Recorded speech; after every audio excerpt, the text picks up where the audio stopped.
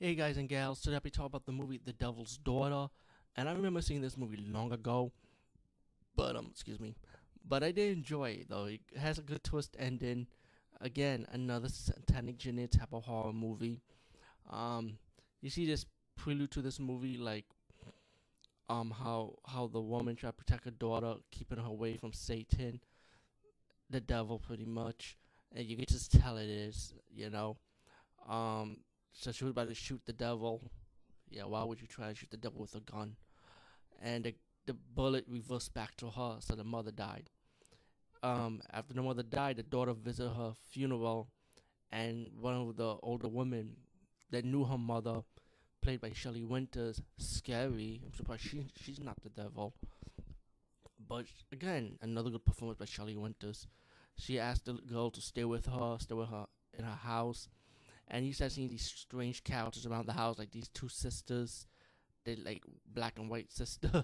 You got this butler who's quiet. He's a mute, and the woman thought everything's like normal with this woman, but as it persists, as the movie goes on, she starts discovering something's not right. There's a picture of the devil.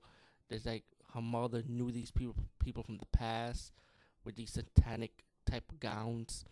So as the movie progressed, again, the priest invited the woman, said, "You know what? Stay with this young lady who could be your roommate instead of staying with this older woman."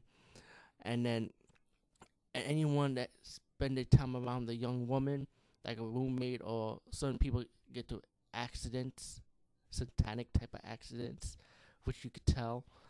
And once the woman is caught on or what's going on, she says to herself, "You know what? She wants to keep herself separate from these people." You know, and spoilers.